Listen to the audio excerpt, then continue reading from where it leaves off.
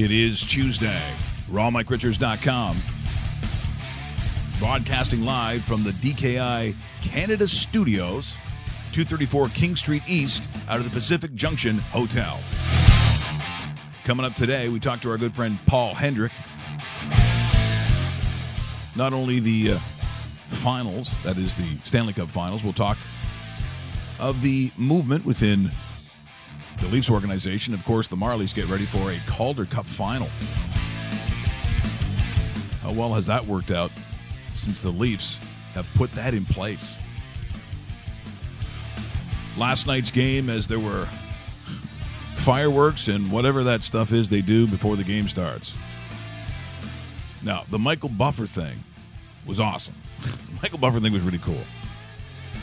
But the whole, the sword fighters who can't skate, and then drummers with, like a Game of Thrones, but not really. Also, more discussion, crazy enough, with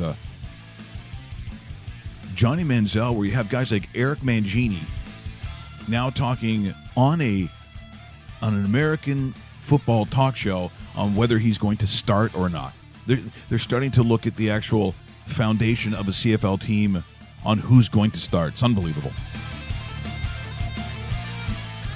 Also, Golden State, Steph Curry and Kevin Durant. Steph Curry, it's like, when you play PlayStation or you have, whatever it is that you have, Xbox, and you get to control and you get Steph Curry. That's what it looked like last night in the fourth quarter. So that's what we're going to have in terms of a final. So that is the Cavs and Golden State. The question for me is, the NBA rarely is really completely straightforward when you weigh both things on both sides, the talent on both sides. Does Cleveland win a game? Does Cleveland get one game? Do you think? Of course they do. You think they get a game? Absolutely they do. LeBron James might be playing his best basketball ever, and that's kind of hard to sit there and comprehend ever. It's like, well, that last game, Dave, I wouldn't disagree. Is Golden State a horrendous matchup for the Cleveland Cavaliers? Yeah, it is. It really is. It almost seems that LeBron James is forever a finalist when it comes to him and the Cleveland Cavaliers. I mean, he's been there every single year for almost a decade now. Hasn't cashed in as much just because of the team that's around him. And, it's, you know what? I'd like to say it's going to be an interesting final, but I really think it's going to be done in about 5 games. I think it's maybe 5. 6. I think it's 5. If they get a game, because in the NBA, rarely, as I said, does it work out to be the pure sport math where the way better team, with more talent, more depth, goes out and blows away a team. I just think that, in one of those first 4 games, is there one at home where it's, LeBron scoring God knows how many points, you can't play more minutes. I mean, they only have 48, and he's playing basically all of them. When you have to put in that kind of time, suck up those kinds of minutes, how do you get through a 7-game series? Now, crazier things have happened, i.e. the Vegas Golden Knights, right? I mean, as soon as you want to say something's predictable, you got to take a look around the world and see. Look, if you had told me in that Champions League final, Dave, that is it Karras? Is that how you pronounce it? Yeah, the goaltender for Liverpool. Have you ever seen goals like that at that level? At that level in a championship final, no. And there were 2 of them. Yeah, and I talked to a couple of my German friends, and they said to me, "Don't worry, he's the German 3rd keeper on the national team." And I'm like, yeah, I kind of figured you wouldn't stand for that garbage. So he will be eliminated? Yes. Is that what you're saying? Yeah, he will get the jersey, though, but he'll have a nice seat on the bench. And outside of, a horrific accident happening to the 2 in front of him, he won't see time at all. No. So it's no surprise. I mean, the guy was crushed, and people were making comments about his crying. And I got to tell you, if you watch the highlight after the game, Dave, so there's all the Liverpool supporters, all the Scousers, all sitting there in red. Yep. And he goes up to, clapping his hands and then sort of putting his hands over his heart like, I'm sorry. Yeah. That was hard to watch. It was really hard to watch. And I felt for the guy. So the fact that his tears wasn't that he's sad about himself. His tears were about that he had let down the entire team, franchise, the history of Liverpool, all those fans. That's what was crushing him. It wasn't just, wham, I let in a goal. That was really hard to take. So people were kind of mocking him about his crying. I said, well, if any of you have been that far in sports, I clearly don't know who you are, or you're really famous. Or you played in a Champions League game and what? But Wally, I just see you mowing the lawn every day. I didn't know you played at that level of sport because I saw the comments. Like, these are the kinds of things that I sort of look at people and go, man, you just gotta understand someone's pain in that situation. Last night, boy, I'm used to most NHL finals, Dave. As you get closer and how tight things are, and you're just grinding it out for every goal you can. And last night, it's fireworks. It was unbelievable. Way more than I expected. 5.5 was the goal totals. We kind of hinted at going over. I didn't think it was going to hit 10. Almost over in the first period. I'd love to know where that goaltending from Marc-Andre Fleury was in the previous series. I see what you're doing there. You're going back to some more anger there. And I'd like to know, from a Tampa Bay perspective, where that goaltending was against Tampa Bay, because both goaltenders were very average at best yesterday. I was kind of disappointing, but you know what? Goals are a lot of fun though too, right? I loved watching that aspect of it, but man. Okay, so here's a question, because you're a baseball guy too. Yeah. You're a baseball guy too. Yeah. So if I go to the baseball, I'm not a baseball purist. So if I see a crazy 7-6 game, I'm all excited. But usually the baseball purists can go out there, watch a 1-0 game if it's some sort of masterful pitching performance, and think that's just as good. Yeah, so absolutely. Does it work both? Do you think that the purist wasn't big on last night's game? If you're a hockey purist, maybe a little bit, yeah. Hockey purists would sit there and scratch their head that there was a Vegas team in the final, first off. The second part of it is, yeah, absolutely. There's a lot of great 3-2 games, 4-3 games, 3-1 games, 2-1 games out there. But all in all, a lot of capitalization on mistakes. I'm glad that it looks like it's going to be a competitive series. I'm kind of surprised when Tom Wilson scored that 4-3 goal in the third period. I'm kind of surprised that it was Vegas scoring the next three. I didn't expect that happening. I know the last one was an empty net goal and so forth, but 1-0 Vegas. They've been very good at home. They continue to be. Washington needs to split this up before they come back home. It reminded me of when you got two tennis players out there and they have these huge cannon serves. Like, who's going to get all the aces? That's what it started to feel like. The example I used last night on Twitter was usually the Stanley Cup final to me looks like the ending of every Royce Gracie fight. Mm-hmm. He puts him in like some sort of submission. It goes on seemingly for like hours, where his legs are wrapped around a guy's like head. And it's like, you got to wait for him to tap out. That's what the NHL, and that's why it's such a tough tournament to win. Because the physicality at this point, after what you've been through, and some series are more grinding than others. But by the time you've been smashing your head against the wall since, if you want to say October, and you finally get to this point, you've got to hope you have relative health. But now this is the most tired that you are, the most injury prone you could be is now. And now you have to play your best hockey. It's a brutal sport, and it's a very tough tournament to win. So let's take a look at some of the fireworks, because it was actually crazy. We'll get to that Tom Wilson hit, too, and I'm going to ask Dave what he thinks the ramifications will be. But property of the National Hockey League, here was last night's crazy first game of the Stanley Cup Final from Las Vegas, Nevada. Centering pass. Oshie with a quick shot. That's stopped by Fleury. Rebound. Chopped right to Backstrom. Nick Backstrom to the blue line. Carlson did well to hold the puck in. Now he's got a backhander and scores! And has a little time as Spiza plays the puck back. Pressure on him. Burakovsky got in and stole the puck for Lars Eller. In front, Connolly's shot. There's a big save. Another shot by Orlov. Another big save. And the rebound is sent to the blue line, not out. Out of the right side, here's Kuznetsov. Into the pass in front, knocked just wide by Tom Wilson as he wiped out into the inboards. Had to take that on his backhand. Here's Ovechkin with a shot. Tipped right on. Fleury made the save. They score. Theodore throws one of the net. Seemingly, Dave, one after the other, and they weren't the prettiest of goals last night, were they? There was just a lot of shoving the puck into the net. They score. Ryan Reeves off the inboards and Nosek. Nosek got the worst of that from Oshie, who continues on. He let the puck go. There's a pass back. Carlson shot off the post. Off the post, and Kempny fires a shot. That's rejected. Loose puck. Great save by Fleury. Back to Braden McNabb. Out to center. Marchessault. Riley Smith. See, did you hear that? You could hear. There was the hit that we're going to talk about. You could hear that. Looked like it hit the crossbar and fell back down. Theodore. Okay, so they cut out that particular highlight, but we'll get back to it. Right. Smith Kelly, but he couldn't get the puck out. There's a chance to score. Thomas Nosek.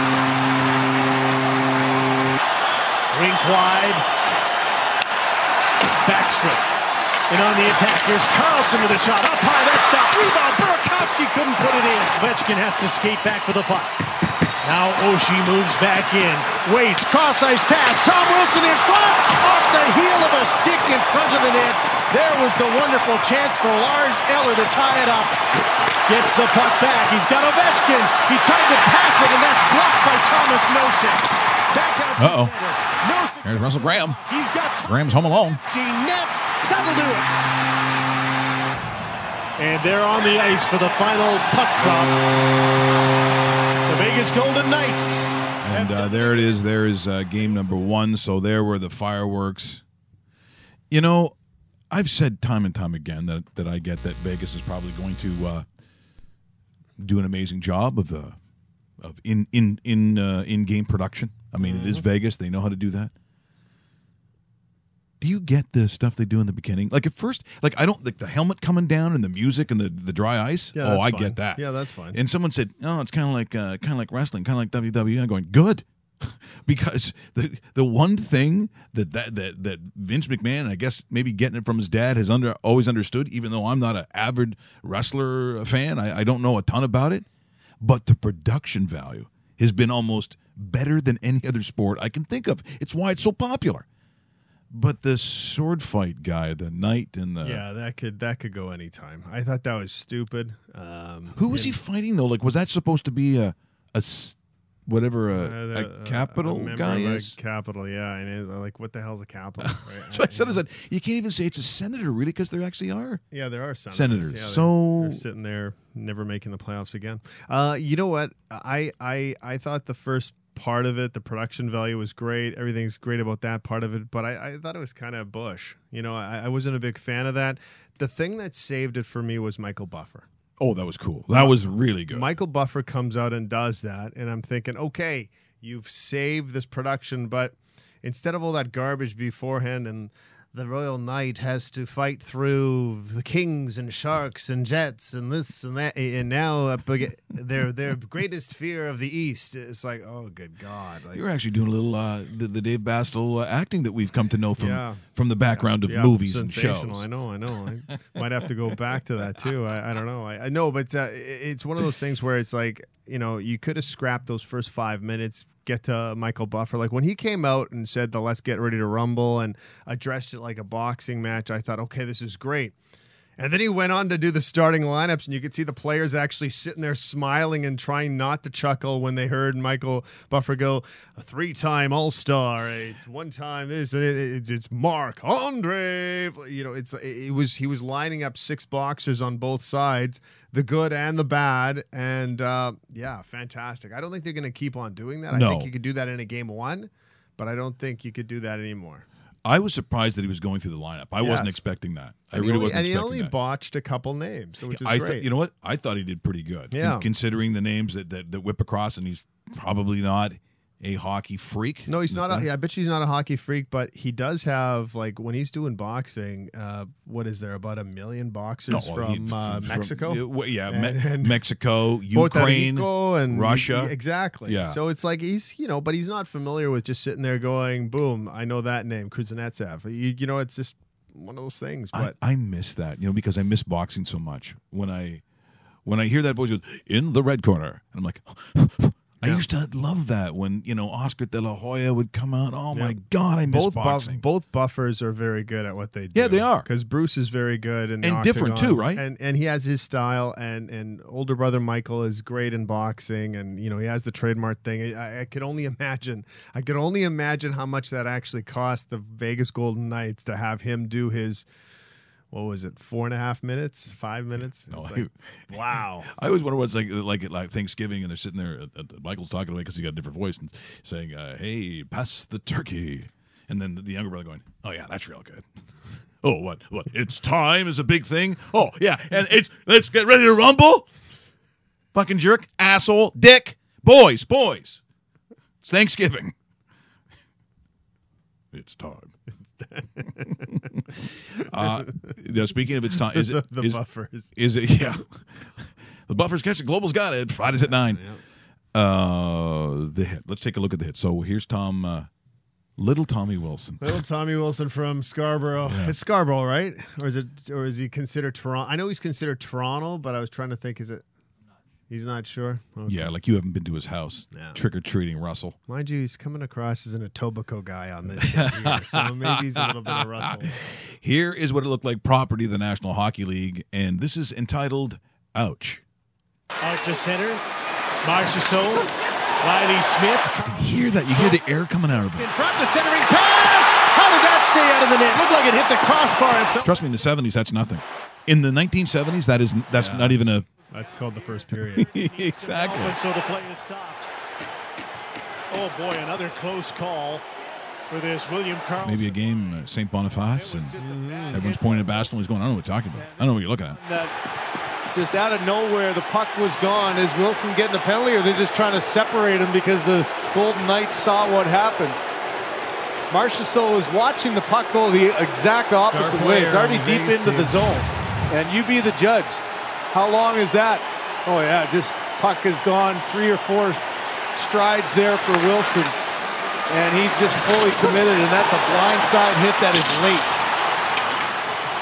Here's the play at the net. The stick again. Oh, wow, off the head, off the post, off the shoulder, dropped down. Unbelievable. Somehow that one not going in. So let's take a look at that. So in this circumstance, first of all, Yep. before we get to what your evaluation, what you're going to say, do we put this in the category of what a Brad Marchand would do?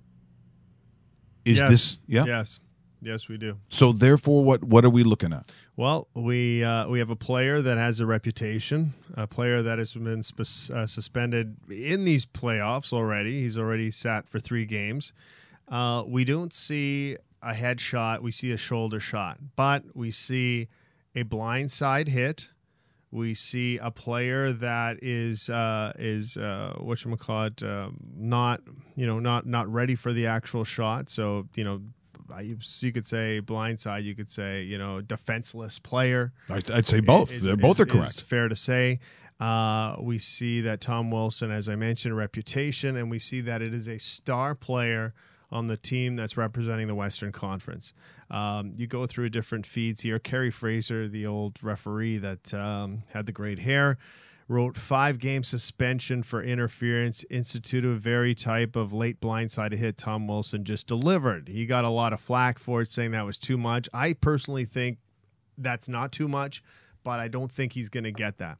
I think the Stanley Cup final dictates that it's a lower suspension because in the Stanley Cup final, perhaps 1 game equals 2 or 3. I would be shocked if Tom Wilson doesn't get at least a 2-game suspension for this. I think a lot of people will sit there and go, 2 games. Well, that's almost half the series. When you look at it now with 6 games remaining, I agree. 3 would be the half. So. Yeah, I would agree. It will be. So if it is 2, that's substantial in this small window. Very much so. Yeah, very much so. And in his, if you're going to try to come up, if you're going on the other side, coming up with his defense, I don't know what it would be. Yeah. Because as you mentioned beforehand, and the NHL, when it comes to discipline, is very much into, well, let's take a look at his rap sheet. Very much Right? so. Right? It's all Because about reputation. If Russell Graham looks like him, yeah. Russell Graham goes out and does that, they go, Russell Graham, sweet little Russell Graham, the face of an angel. Not a big deal, right? No, we know the other. Well, yeah, but his record shows us that. Yeah. So I just think it's weird at times they go to reputation, but I suppose if you're going to start levying these kinds of games and fines, maybe you do have to take a look at the rap sheet. So I don't think it's going to be good for Tom Wilson. And I think in a series where we want to see everyone fly around, it's just kind of a shitty thing to do. It is. It really is. In the target of it, you can we saw the highlight there a couple times. the puck was out of his stick area at least 3 seconds. Like, you'd probably have to put a stopwatch to get the exact time, but I know he's admiring a pass, but the puck isn't within his range of allowing to be hit. It's completely suspendable. I think it is. I think it will be, and a lot of it has to do with exactly what we just talked about: reputation, blindside, defenseless player. Shouldn't be happening in a National Hockey League team at the national level, and at the level of so many people are watching this that aren't hockey fans, and they see that and they go, "That's legal, or is that?" No, Yeah. it's not. Yeah, I can understand. Yeah, I get that part. In fact, we'll talk to our good friend Paul Hendrick at the bottom of the hour, actually. So in like 8 minutes or so, and get his take on what he thinks. And of course, not only that, the shuffling amongst Leaf Nation and the Marlies. A Calder Cup final coming up. So I saw a lot of people getting excited about that, which is kind of cool to see. If you haven't been to the Rico beforehand, it's a pretty cool venue. Like if again, I don't pretend for one moment that this is a junior hockey hotbed in this city, and of course it's not junior hockey. But to step down as a Leaf fan, do you go to the games? That's my question. Yeah. If you're a diehard Leaf fan, should you not be going to these games? Because my thinking is, these faces either. And you know who they are. You've seen a lot of the faces beforehand, but this is a chance to look. They've had some really good teams over the years. That insinuation of the Toronto Marlies in the Rico, even in terms of logistics for a National Hockey League team, it's got to be one of the best, isn't it? Like if you're looking around the league and you know a lot about this stuff, before where of course you had years ago it was Newmarket, then of course it was out in Newfoundland. It's been all over the place. This makes the most sense, but that doesn't mean you always get geographically that proximity to bring guys up and down. The Calgary Flames have been all over the place. I think they're still in Abbotsford, correct? Yes. And that's one of the closest that they've had, Very believe it close or not. compared to some other ones. Nebraska they've been in. Chicago. Remember the Chicago Wolves, Yeah. I think. It wasn't easy to get guys up and down. For the Marlies now, it's cab ride. Easy peasy. Yeah. You can sit in the same apartment, hotel, condo, and play for either team, right? So, and a lot of teams are starting to do that. It just makes more physical sense to them. That's why a lot of times you're seeing it throughout sport that you need the farm system within a certain range of where the big club is. If you have it in the same city, even better. Like Winnipeg Jets have their team playing out of the same building. So Yeah, it's, logos change at center ice from day to day. And it's like, okay, well, that's really easy. And it cuts down on a lot of costs for the team as far as travel is concerned. So there's a lot of positives to it. But you have to have a market that's able to take two teams, because a lot of times you sit there and you go, oh, good God, they have a WHL team, or they want to have one anyway, a AHL team, an NHL team, tons of junior teams. Sometimes it's a little too much, but if you can do it, you do it. Do you think they'll get a team in the dub? Because it makes all the sense in the world. It really does. There's a number of companies right now looking at purchasing a couple different Western Canadian teams and bringing it to Manitoba. So I wouldn't be surprised if it sets it up. When I grew up, I was a big fan of the Winnipeg Warriors. And the Warriors and the Brandon Wheat Kings always had that rival. The Warriors, of course, moved on. But yeah, there will be a time where a Western Hockey League team will be back in Manitoba. I don't know where they'll play. It makes sense it's at MTS, but because there isn't too many buildings that have that 5,000 to 10,000 range. So you play them where you got the rink, and it's another tenant for a team that's obviously would welcome the money and the hockey team, and we'll see what happens. But not surprising. You're watching RawMikeRichards.com, both on the website and, of course, if you've subscribed like a lot of you did yesterday, we had a nice chat with Rob Kerr on the Fan 960 in Calgary. So everyone who has joined us, thanks so much for doing so you don't miss anything. So you're probably watching on YouTube, which we like, as we go live at 10 a.m. Eastern every morning out of the Pacific Junction Hotel in downtown Toronto. Before we get to our good friend Paul Hendrick, again, of things that I never thought that I would see. Guys like Eric Mangini and Shannon Sharp and Skip Bayless and all the NFL, the weight of everything that's going on right now in football. They still not only are talking about Johnny Manziel, they're starting to talk about where he's going to be in terms of the depth chart and who's going to start. Now, in my lifetime, did I ever think that was a discussion? Like preseason football? Yep. Well, again, on Undisputed, there it is. You've got Shannon Sharp, Skip Bayless, but you've got Eric Mangini who they used to call, well, at one point, Mangenius. Didn't stick for as long as he probably would have liked. But here's their conversation, once again, about Johnny Manziel, not just now about a CFL specific conversation. Now it's team specific and depth chart. Unbelievable. Once again, courtesy of our friends at ESPN. Talked about his return to the football field. Let's take a listen. I realized the gravity of my situation, though, and that I've made mistakes in the past that I'm not proud of, and there's not a lot of room for it at all. I'm not proud of how my time was in Cleveland and the decisions that I made. I felt like sitting here at 25 years old versus 21, I look back with a lot of knowledge and a lot of regret at the same time. But my personal life, when that's in order, I'm staying positive. Good things seem to happen in a lot of different aspects of my life. So that's where it starts. Everything else is just a bonus on what I'm doing right in my personal life. We're now joined by FS1 NFL analyst Eric Mangini. Thank you for being here. But we're going to start this thing with Shannon. Do you expect Johnny to be the backup quarterback this year? I do. Johnny hadn't played football in 2 years. And I know everybody's saying, well, that's not the NFL, but they still play a high brand of football. We've had some Hall of Famers start up there and end up coming to the NFL and end up going to the Pro Football Hall of Fame. He hadn't played in 2 years. The guy that's the starter has been in this offense for an extended period of time. The biggest concerns that I have for Johnny, Skip, is June Jones, the head coach, going to let him play off script, because that's when he's at his best.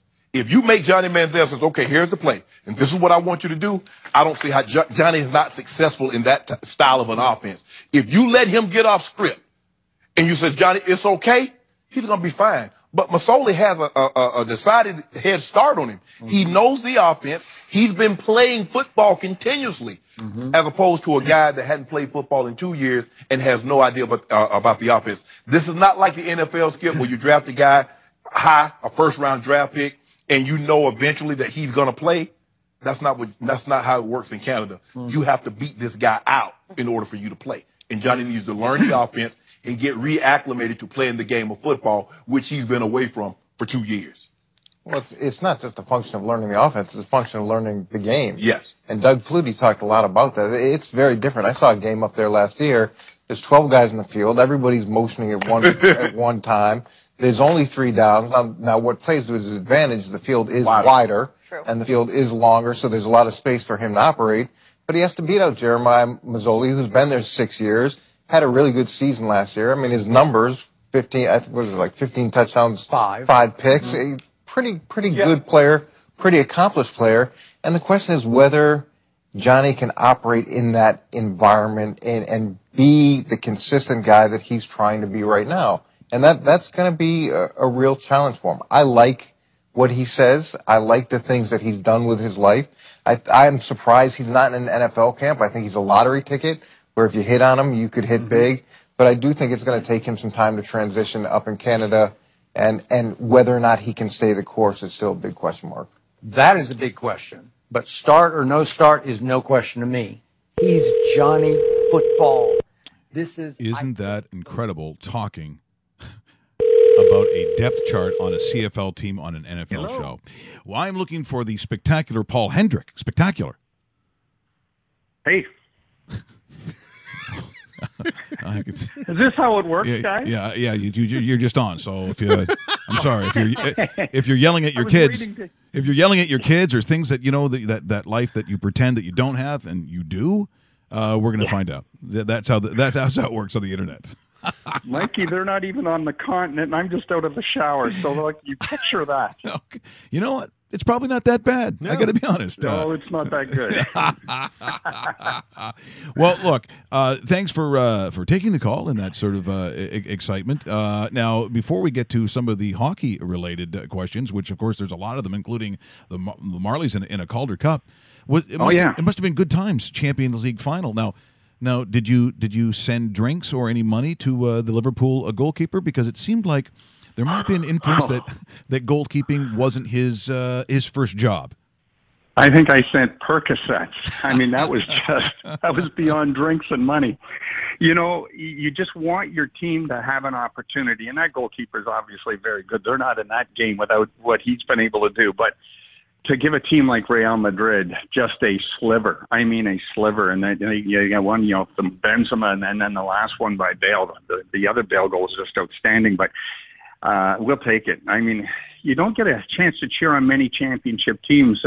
As you look at Leaf fans over the years. I was 11 the last time they won. But for that squad over in Madrid, my God, it's just a wealth of riches, and they just keep going. But they do kind of have a payroll that allows them to do that as well. So there's no salary cap per se in football. Well, Eddie, it's funny. I was texting back and forth with my son who's in Calgary, and so he's sort of learning the game and learning the international game. And so he texts, he goes, "Zinedine Zidane's the manager?" I go, "Yeah." Gareth Bale's coming off. I said, "Yeah." It literally, when you look at it, I have no idea what the actual roster, what the dollar figure is on it, but it is, when you say riches, you're not kidding. I mean, it would be hundreds of millions of euros. I don't know what it would be. That's starting 11 for Real Madrid. Their next 11 would dwarf anything you'd see in most sports. So it's fun. And then you look at the reaction in Madrid later that night and the next day, and they're crosstown rivals. And I say crosstown, 15 minutes away. Atletico Madrid, who won the Europa Cup. It's a good place to be if you're a soccer fan, and the rivalry between the fans and those two teams within that city is simply amazing. And I've always said it.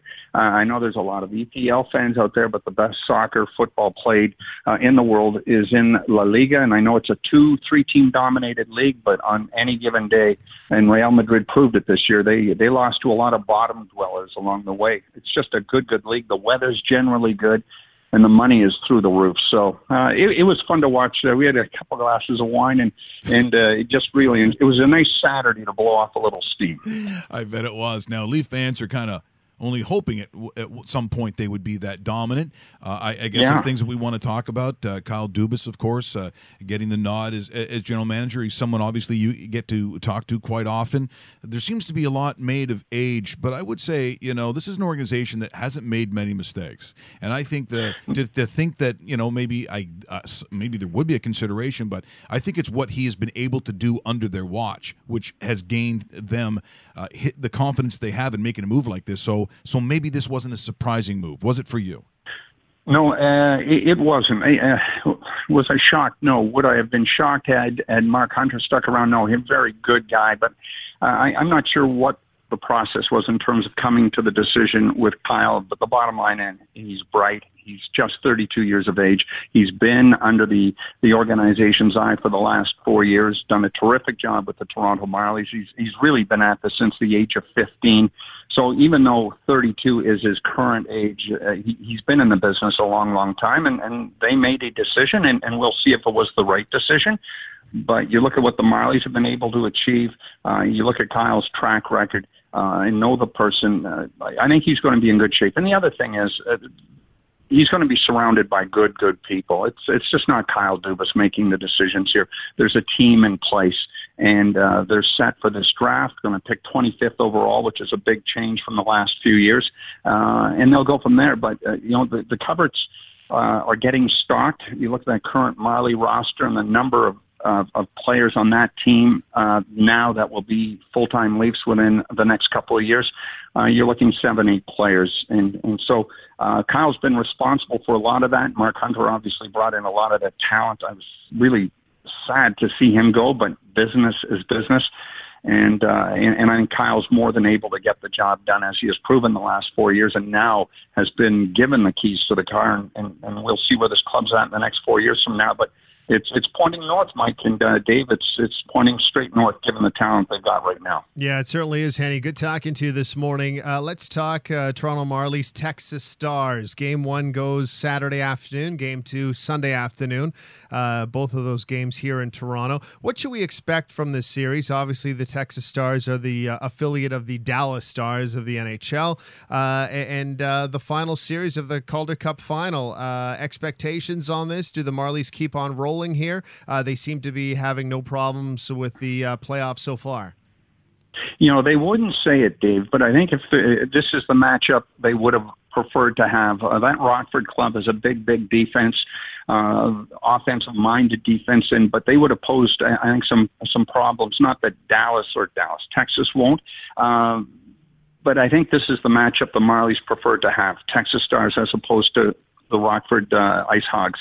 And there's 4 guys in that Texas team that were on the championship team from 2014, Travis Morn, Curtis McKenzie. These guys have been around, but for the most part, it's a younger team. The goaltender, however, is Mike McKenna, who was in nets last year for Syracuse and got them to the Calder final against who was a Grand Rapids. And so he's 35 years of age. Garrett Sparks is, in his early 20s, certainly much younger. I just like the Marley matchup in terms of going against Mike McKenna, who they lit up on 3 occasions last year head-to-head in that game. That series, they won 7 games with Syracuse. So, and Derek Laxdal's the head coach of the Texas Stars, former Toronto draft pick, was in the organization for 6 years, playing with the Saints and playing with the Maple Leafs. He's going to have a bit of impetus to want to see his team win, but I think it's a good matchup for the Marlies. They had 112 points over the course of the year, best road record in the American Hockey League. They've proven they can be so tough at home as well. They've won all their playoff games at home, 7 straight, and they're going to get the advantage again this time around. So I think the city's due for a professional hockey championship, and the Marlies they're the favorites to get it done. By no means will they be underdogs heading into this one. We're in conversation with Paul Hendrick here on RawMikeRichards.com, broadcasting live from the DKI studios in downtown Toronto. You mentioned Garrett Sparks, so you're starting to talk about a little bit of depth, those that are comfortable in that league and on that team. So I guess my question, Henny, is that a lot of talk was made upon Mike Babcock and, of course, the Shanna plan and just sort of that inference or that feeling that what they would like to create is, very similar to what they had in Detroit all those years where they had players go down and as they would say, not just ripen them, but pick them when they're overripe. Do you see that kind? Is this sort of a whiff of the fact that they are at least attempting to have a similar philosophy with Toronto as they did in Detroit? Yeah, I think so. And I know in the past, if you were going to Grand Rapids after having been drafted by the Wings, you're saying, oh, my God, I'm 5 years down there before I even get a chance. This current Leaf team had 13 Marley graduates and a whole slew of them, who made it as rookies a year ago. I think what you just described is now starting to happen where, all right, how many jobs are open? There aren't many jobs. You have to think Kasperi Kapanen's going to make the team. Travis Dermott there as well. 2 guys who didn't make the club out of training camp last year. The other is Andreas Janssen, who looks like a man amongst boys since coming back to the American Hockey League. He almost certainly has a spot. There's another player, a center, Miro Aaltonen, who's just been fantastic playing on a line with Janssen and Carl Grundstrom. And Grundstrom's another guy, depending on what happens with Leo Komarov and how good a camp Carl has, that could make the Maple Leafs out of training camp. So there's a group right away who didn't make it last year, who may make it this year, and I think I just mentioned 5 players. So that's kind of drastic. But beyond that, you look at those top few lines, no one's getting in there. And from Miro Aaltonen's point of view, if he comes up, it might be as a 4th-line center, but he's a very highly skilled offensive guy. And depending on what the Leafs do off-season free agency, and I'm not even going to hint any which way as to where they're going, but Aaltonen conceivably at age 25 could be a 3rd-line center because he has got such high-end offensive skill. And he also plays very well at the defensive end of the ice. And then we'll see what they do at 4th-line center. Frederick Gauthier and other guys had a tremendous playoff for the Marlies. So there's all sorts of unanswered questions, but all sorts of potential as well if you're a glass half full guy, and that's what I am, that they can go from within the organization, elevate a bunch of these guys. But it is getting tighter to answer your question, Mike, much like it was between Grand Rapids and Detroit. Very few spots open, and I think you're going to see that window shut after training camp coming up this year when we see another influx of Toronto Marlies, high-quality Toronto Marlies, and then we'll go beyond that where it will be very, very difficult to make this hockey club. How busy, Henny, will this club be as far as free agents are concerned? Because you mentioned the graduation of a lot of Marlies.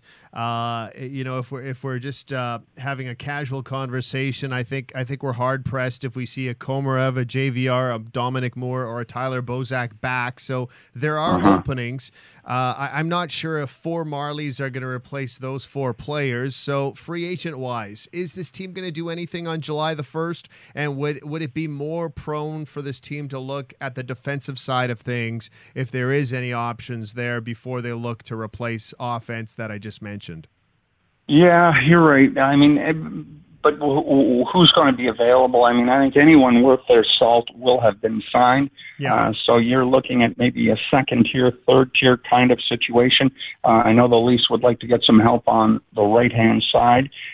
So, they're going to look there, and maybe that comes by way of a trade. Maybe free agency is just not going to be able to get it done. So, there's that intrigue as well. The top right-handed shot, arguably, in the Marlies is still, I think, a year away, and that's their first-round pick from last June, and that's Timothy Liljegren, another player who's played exceptionally well, and I know he's been the bane of a lot of fans' existence. But Martin Marincin, he's on the left side, has been arguably their top defenseman, if not their second best defenseman. Oh, Dave, just so you know, because you're probably, I realize you're probably nude at this point and looking for a towel, but if you're watching live on television, Dave made a face, and I often, I don't like to call Dave out. David's not alone. I know. And Dave, I respect your face. I'm telling you, David, he's been so good. And as Babcock, Mike likes size, and Martin's 6'5", and he's got the long stick and the reach and all that goes with it. And some defensemen, I'm not saying it's going to happen for Martin, but some develop at later stages. And I just have to mention one name, a former 7th-round pick of the Leafs, Anton Stroman. The Leafs gave up on him. Calgary gave up on him. Columbus gave up on him. The Rangers gave up on him because he was going to cost them too much. And now he's top pairing guy with the Tampa Lightning. So some take longer to develop than others. I'm not saying Marincin's going to be an Anton Stroman, but at that position, sometimes it takes a bit longer. And if he's still around come training camp, he's going to get a look, and his confidence is through the roof right now. This full year with the Marlies has done him the world of good. Now, if there's somebody out there that they might be able to get free agency, and there isn't a lot, it may have to be done via a trade. But sometimes when you're looking at the economics of what you've got to pay other players, you've got to pay the other tier certainly lower. I mean, the Blackhawks were masters at getting that done, and maybe a Marincin, that type of player fits in. Maybe one of those Marley forwards fits in because they fit into a pay structure given what they're going to have to pay, obviously, the big three over the course of the next couple of years. Well, it's a Stanley Cup final that I did not see at the beginning of the year, I'll be honest. No. Now, for those who have always been on Washington, and look, for some years there's been an absolute reason for that. They, have won the President's Trophy. They were teams that were heavily favored because it was figured that at some point that window does close, and we know that happens in all sports. At some point, that opportunity closes. They've done it a different way this year. they have become more of a hunter than the hunted, and maybe they're more comfortable in their own skin doing that. I can't say, but the more crazy story. The Vegas Golden Knights, I really have no equivalent. And it's funny, I was talking yesterday on Calgary radio on the Fan 960, and they said, well, what is the equivalent? I said, well, unless you want to go to Leicester, but even saying that Leicester, how crazy that was when they won the Prem, but at least that organization existed. I mean, they were a club before they did that. There was no team. Now, I realize they have to win for the now. We know that, Vegas is going to start hosting NFL games, and you better have a winner on the ice. But there's no way, I don't think anyone could have predicted something like this.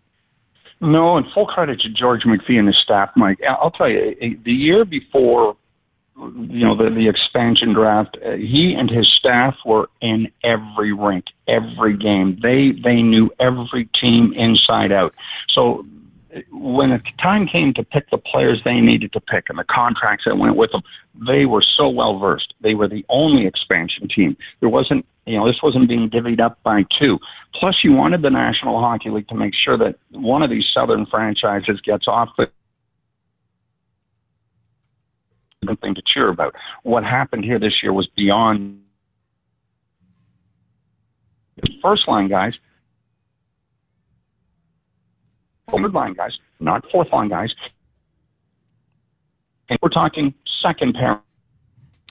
mention. He was the seventh defenseman for Washington, got into a starting role against the Leafs in the spring a year ago. But he was light so quick, got all that experience with the Capitals, and he's a hell of a hockey player. He's a really nice surprise. But they've got a bunch of good hockey players. They got a goaltender. This isn't Fleury's first time at the dance. Mm-hmm. So they had access to a lot of these players. But full credit on the scouting that they did. And the honeymoon's going to last a little while here, but then eventually they're going to be in a situation where players are going to be owed a lot of money. Yeah. And you know what? The league, Jonathan Marchessault, Tampa had him, didn't have room for him because they had too much talent. Florida had him, didn't want to pay him. And they've got some talent coming up. They let him go. He's a heck of a hockey player. He's a Yanni Gourde kind of hockey player. Short, stocky, Quebec trained, highly intelligent and skilled. Now he's found himself a home in Las Vegas, and these stories happen, but George McPhee and his staff, they knew exactly what they were doing, and good on them. And if they're able to win this thing, that'll be fantastic. The other thing is their game ops, as you know. I thought it was great when we were there New Year's Eve. Well, they've multiplied that by 100. It's just through the roof fantastic. That alone is worth going to a game, is to see what they're able to do off the ice to keep those fans entertained. Well, Henny, I think for the first time in my 30-year career, I'm going to end a interview with saying, and now you can put your clothes on. I think this is a first. I'm in my business socks, my briefs, and I didn't keep it brief. But, hey, the last time we talked, guys, was October 4th in Winnipeg, season opener. And, man, that's just flown by. Oh, hasn't it, though? Yeah, it certainly has. No. Henny, thanks for doing this. Enjoy your summer, pal. Hey, Mike, and you too, David, and Mike, continued help, okay? Oh, it's great. Thanks, Henny. I appreciate that. We'll talk to you soon. All right. Thank you, guys. That is the one and only Paul Hendrick, and one of the, when you look at the all-time good guy team, he's on it. He's on it. I mean, he's fantastic, just so knowledgeable and apparently very flexible when it comes to taking a call to do an interview. That was pretty funny. We apologize for some of those weird little digital blips, but that's okay. But we got through it. That was so great to get him on the air today. You're watching rawmikeRichards.com, either on the website or, of course, the dedicated YouTube channel, which a lot of you started to subscribing to. So wherever you see it at the bottom of that corner, wherever the head is, just hit subscribe. We appreciate that, and welcome all our new friends from Calgary, Dave, that actually realize that we're doing this. That's awesome. Yeah, always welcome. And like you said, please subscribe. That's the way to do it. That's the way to get more of us to them and so forth. Wanted to give a quick shout out here before we move on to another subject. Big shout out to our friends at DraftKings. I was part of their media draft game 1 contest. There were 25 media people invited throughout Canada. And I finished 3rd place, so I won $100 of my choosing to give to a charity. And did you have to give it to a charity? Because it's part of the rules. I know. I know. I was disappointed. I always say charity starts at home. That's what I always say. That's you know what? There's nothing like the human fund. But yes. So yesterday, 3rd place out of $2,500 going to charity. Ovechkin, Carlson for Washington, Orlov, Tom Wilson, who actually scored a goal, and Nate Schmidt were my players. And, we'll be talking to them a little bit later on this afternoon to figure out where those funds are going. Cool. The one thing that, we talked about the amount of talk, CFL talk, Johnny Manziel talk, Hamilton Tiger Cat talk on outlets like ESPN and Fox, NFL Live, Undisputed. We saw them again today. I came across this thing, and I think these guys call themselves Destroyed. They went to last year's Labor Day, the home and home with the Blue Bombers. So it was that big game they had in the new Mosaic. I think, is it still Mosaic? It is, right? The I think it is. Yep. Yeah. So here's what I think is interesting. For the years that we have covered the CFL, and TSN has done a great job. I mean, the TSN has literally propped up the CFL and kept them relevant. But the one thing that I think I do miss, and I think the one thing that, if anything that we've learned, and certainly Dave and I have about, being on the web, is having sort of up close and personal, and not so much the staged, Dave, professional camera, just like really cool shots that you can relate to. Stuff that's really off the cuff. Here are 2 guys now. Is it called Destroyed? I want to make sure that I get what their website is, because they're from the States. You can't read it. I think it's called Destroyed. Anyway, Destroying. So they're just two guys who have this huge following, but they're American. So they decide that they're going to go and see a CFL game. Well, if you're going to see a back-to-back, I would suggest that back-to-back with Winnipeg is pretty awesome. Yep. That game last year in Saskatchewan was crazy. As I'm watching it, I remember tweeting out pictures, and I tweeted it to Sean Salisbury, who obviously played for the Blue Bombers here, USC guy, played for Minnesota. I said, I never thought, Dave, in my lifetime, that I would see a game that looks like this that was a CFL game. You have to remember the stadiums that we came from when we were kids. Like, some of them were just kind of thrown together. I mean, think of what Taylor Field used to look like. The one thing I like about this is what they were able to capture with just now, obviously, a phone and everything that we have, including the handheld. Get a load of the footage from this game. As they said, and all the comments down below, they said, you know what? Maybe Canadian football isn't what we thought it was. And one guy said, I think I wouldn't mind playing Canadian League football. Here is a taste of what they got up close and personal. I thought a great job by Destroying.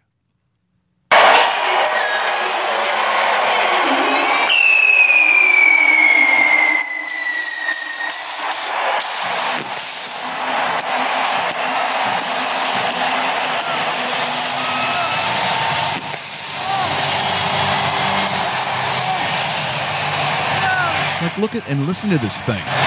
This is awesome footage.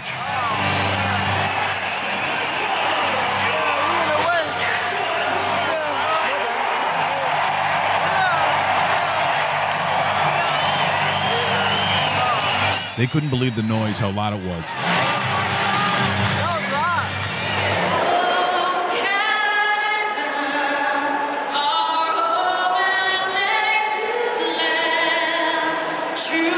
See, we never used to see that in CFL games simply because the stadiums, Dave, were barely big enough to have a Canadian flag. But look at this. Incredible. Starting his 200th CFL game, number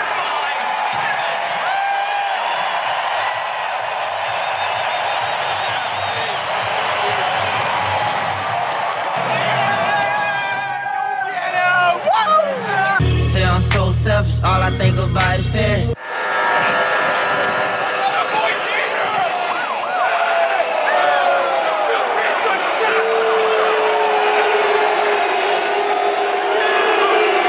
The Blue Bomber fans booing is it Gamer the Gopher? Got it. I can settle down. Anyway, I just wanted to show you just a part of really what I think cool footage is. Best part about that, what the Bombers did to the Rough Riders on their first game in their new stadium. Smacked them around. See, I see once again that Dave Bastel has gone back to a point of interest for him. It wasn't that piece. It was whatever was in his memory that was Bomber related. Love it. Anytime I have an argument with a Saskatchewan Roughriders fan, and I got way too many friends that are Saskatchewan Roughrider fans, game one was a loss if you're a Riders fan. In Calgary, there's 250,000 Flatlanders in that city. That's massive. That's that rival, and I hate to say this, that rival, I think, rivals what Saskatchewan Winnipeg does, just because of how many Regina product, how many Saskatchewan natives are in Calgary. Well, the Henry Burris thing, that was... that kind of sent it off to another level, exactly. That got a little nasty. Speaking of football, a lot of people wonder what it's like. I mean, we see workouts, we see pro day, you see combines. Obviously, you watch it on Sundays. Here is a staffer from the Baltimore Ravens. He calls himself Average Joe, but he's just a guy on the staff. He just wanted to show and mic up and also put the little helmet cam on. What's it like to catch passes from Joe Flacco? The kind of routes that they would run in working out, in practice. What would it be like? Can he catch the ball? So once again, courtesy of the NFL, property of the NFL, and the Baltimore Ravens, here's what it looks like.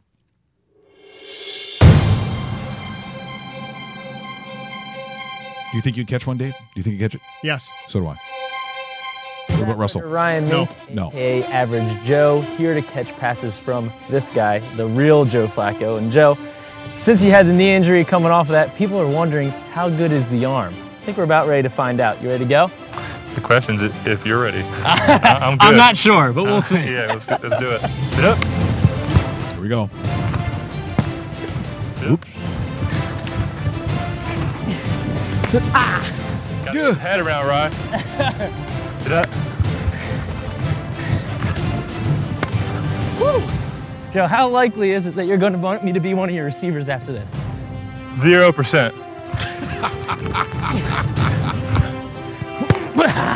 Oops.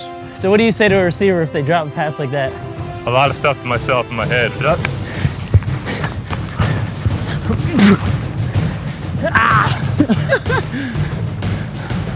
Gotta sell out.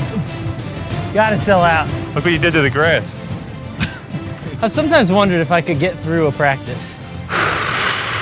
You couldn't. Hour practices, 2.5, 3 hours. I'm not sure you would. All right, last go. Last chance to make He this. said not one positive thing to this kid. Yeah, here we go. Get up. Look at the Bastel treatment. There we go. Woo! There we go. All right, Joe. How'd I do? Not bad. It was tough getting used to hitting you. I don't know if I'm going to be able to hit my receivers now because I'm going to be used to your 5.5 40 speed. But That's generous. Other than that, it wasn't bad. That is pretty cool. That is pretty cool. I think of all the guys that I've known over the years, including some of the quarterbacks, I don't think now, it's really weird to think this, I don't think I've ever had one of them throw to me. Have you ever had that? Like, think of all the guys that you actually had conversations with. No, nothing like that. I have a good story though that's similar to this. Now, Joe Flacco was not throwing hard. No. First of all, so those should have been like 8 catches or however many throws he got. Second of all, it's a funny story. There's an old camera guy I used to work with. Well, not old. I guess right now he's probably in his early 60s, but he was around for Matt Dunnigan, Winnipeg Blue Bomber. And he tells me, obviously I wasn't working at the time because I was still in school and so forth, but he tells me a story about how Matt was walking off the sideline and Randall, his name's Randall Paul, gave him one of these. And Matt asked him, "Are you sure?" Oh. And he said, "Yeah." And he said, "It's not going to be a good story." And he said he threw him a bullet straight at him. And Randall actually caught part of it, but the football made a mark on his chest. God. Because he never went right through. He never grabbed. No. And he said he'll never forget that because his hands hurt and he had a mark on his chest from a Matt Dunnigan bullet from he says it's about 20 yards. So that I could believe because Dunnigan used to throw rockets. Yeah. Like everybody talks about Brett Favre doing cross patterns from 10 yards to like Mark Chimera or something like that. And they were just like, and you couldn't see the ball. Dunnigan was the equivalent of Brett Favre in the CFL, the way he used to throw the ball and how good Matt Dunnigan might be one of the greatest quarterbacks in the history of the game in the CFL. And as far as speed is concerned and speed balls are concerned, I don't know if there was someone fast. You know, I would be curious to see how fast Dieter Brock threw that ball. Because Dieter had a tendency of throwing long too. But when he had that sidearm delivery, God, I loved watching. You know what? I loved watching him play. He was cool. We should get him on the show. Oh my God, I'd freak out. I've never talked to him. Yeah, I got a couple connections. We'll see if we could work that out. Speaking of CFL. Rod Peterson, the voice of the Saskatchewan Roughriders for 20 years. He enters his 20th season.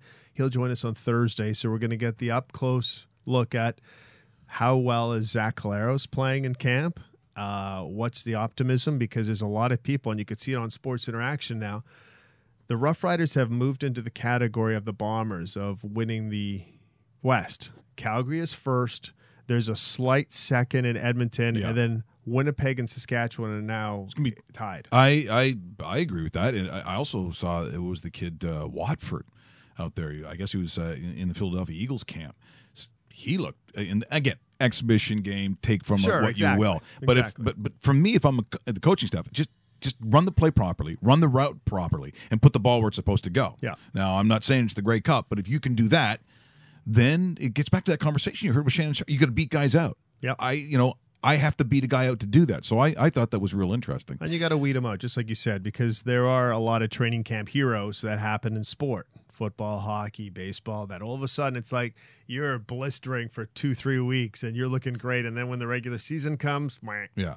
So, in mentioning the in-game or game ops as Henny talked about, they had the drummers there last night with the now that wasn't bad. Like if you get rid of all the acting and all the Game of Thrones stuff or whatever they think they're doing, get rid of that. But then I thought maybe I can help them out. Maybe I could get them better drummers. Okay. And for better drummers, Dave, you got to go only one place, and that is Russia.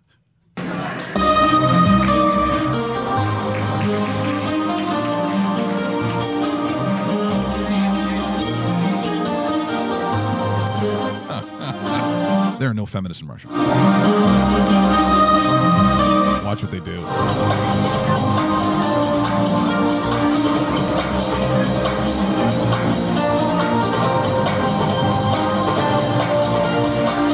Who cares about Neil Peart?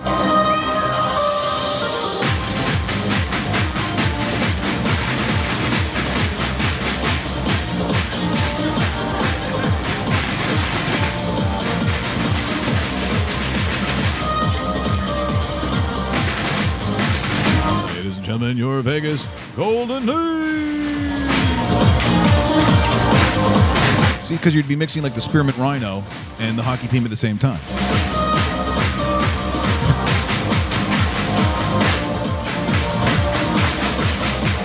I'm not saying the drumming is impossible. It's not exactly Neil Peart, but so what? Look at Russell really. Look how close his face is to the screen. There you go. Wow. Yeah, they got some options there if Vegas wants to bring those guys in. Sure they do. Do we want to see any of Steph Curry? I think we know what happened. I think we know what happened. By the way, the last and time... he was insane. Yeah, by the way, the last time LeBron James wasn't in an NBA final, Game of Thrones hadn't even started season number 1. I'm just saying. So put that into some perspective of how long it's been. And the Winnipeg Jets were still the Atlanta Thrashers. That's right. You know what? In hearing that conversation, when you start talking about Atlanta Thrashers, yep, I'm like, Atlanta. I honestly had to think about it. Oh, right, Evander Kane and the Heater was there, right? And you bet. And I was like, oh, Kovalchuk was there. Sure, he was drafted by him. And I'm like, oh, okay, now I kind of. But God damn, does that seem like a long time ago? Yeah, because you know what's funny when people talk to me about Atlanta hockey, my first think is Atlanta Flames. Well, but that's what I did too. And that's so long ago. That's like 40 years ago. But it's like I don't think I even saw a couple Thrasher games because I had to cover the Leafs a couple times when they were in Atlanta, and it's right in that CNN Center where half the stadium or half the arena is you can't sit in, so you could only sit right 3/4. And that wall is where the media sits, and they have the buildings. And it wasn't the Omni, was it? Was it the Omni in Atlanta? It's part of the Omni. Yeah, I don't know what it was called at the time, but because you go through so many name changes. And by the way, speaking of name changes, this building over here in our backyard changes in about a month. It's no longer going to be Air Canada Center in 30 days. It's going to be was it Scotiabank Place or Scotiabank Arena? Scotiabank Arena. Scotiabank Arena. July 1st. Which is going to be weird because we're about a month and a couple days away from the renaming of it. Yeah, and it's going to take a while for people. I mean, look, do we still say Sky Dome? Sure we do. Yeah. Sometimes we say it because we're trying to be funny. Yeah, we want to. Before we go, I know there might be some people who say, well, from time to time you're showing sexy drummers, you sexy talk show hosts, and sexy weather girls. I mean, seriously, what does it take to be a sexy weather girl? You think it's easy? You think it's easy just to do what they do, what we show from Romania and Russia? Well, I'll tell you, it's not easy. You just watch. Eu de acord cu tine. Hai să muncim mai bine, știi? Здравствуйте. Hai încă o dată. See, she's saying hi. She's practicing how to say hello. So, again, not easy. Приветствую вас, с вами Феличия Сырбу. Во вторник запад... Все, Кристина, vorba mult cu asta rupt. Hai. See, she booted the opening. Oh, yeah. See, there's dance moves you got to do. Come too far to give up who we are. Moldovă poate... Dacă nu... Pretty loud. E balaie. Oh, language. Strength? Look at that. Russell, do you like that? Do you like the strong girls? He can't even talk. We should maybe stop showing these. В Кишиневе переменная облачность временами. See, Dave, you know I like this. I like her. Будьте внимательны, так как Has Vicky ever done the weather? Is this on Edition? Yeah. She doesn't. She probably could. She could. Oh, definitely could. Yeah, there you go. So next time you want to make fun of people saying they're not, yeah. See, look at that. That's what it takes to do the weather. The saying hello and the laughing and the dancing. You want to go do karate in the garage? Yes, I do. There's the other buffer. That was pretty cool. So was having our good friend Paul Hendrick. I believe in the nude. I don't know. I can honestly say that I know of that I've ever interviewed a person of substance, which obviously Henny is, and admitted that they indeed were not wearing clothes. So that was a first. See, ironically, there is his brother's call line done by That's true. I didn't Volbeat. Look at that. That's right. See what we're doing today. We will continue tomorrow with fun and excitement and Russell Graham's Forbidden Dance of Love. So that's good.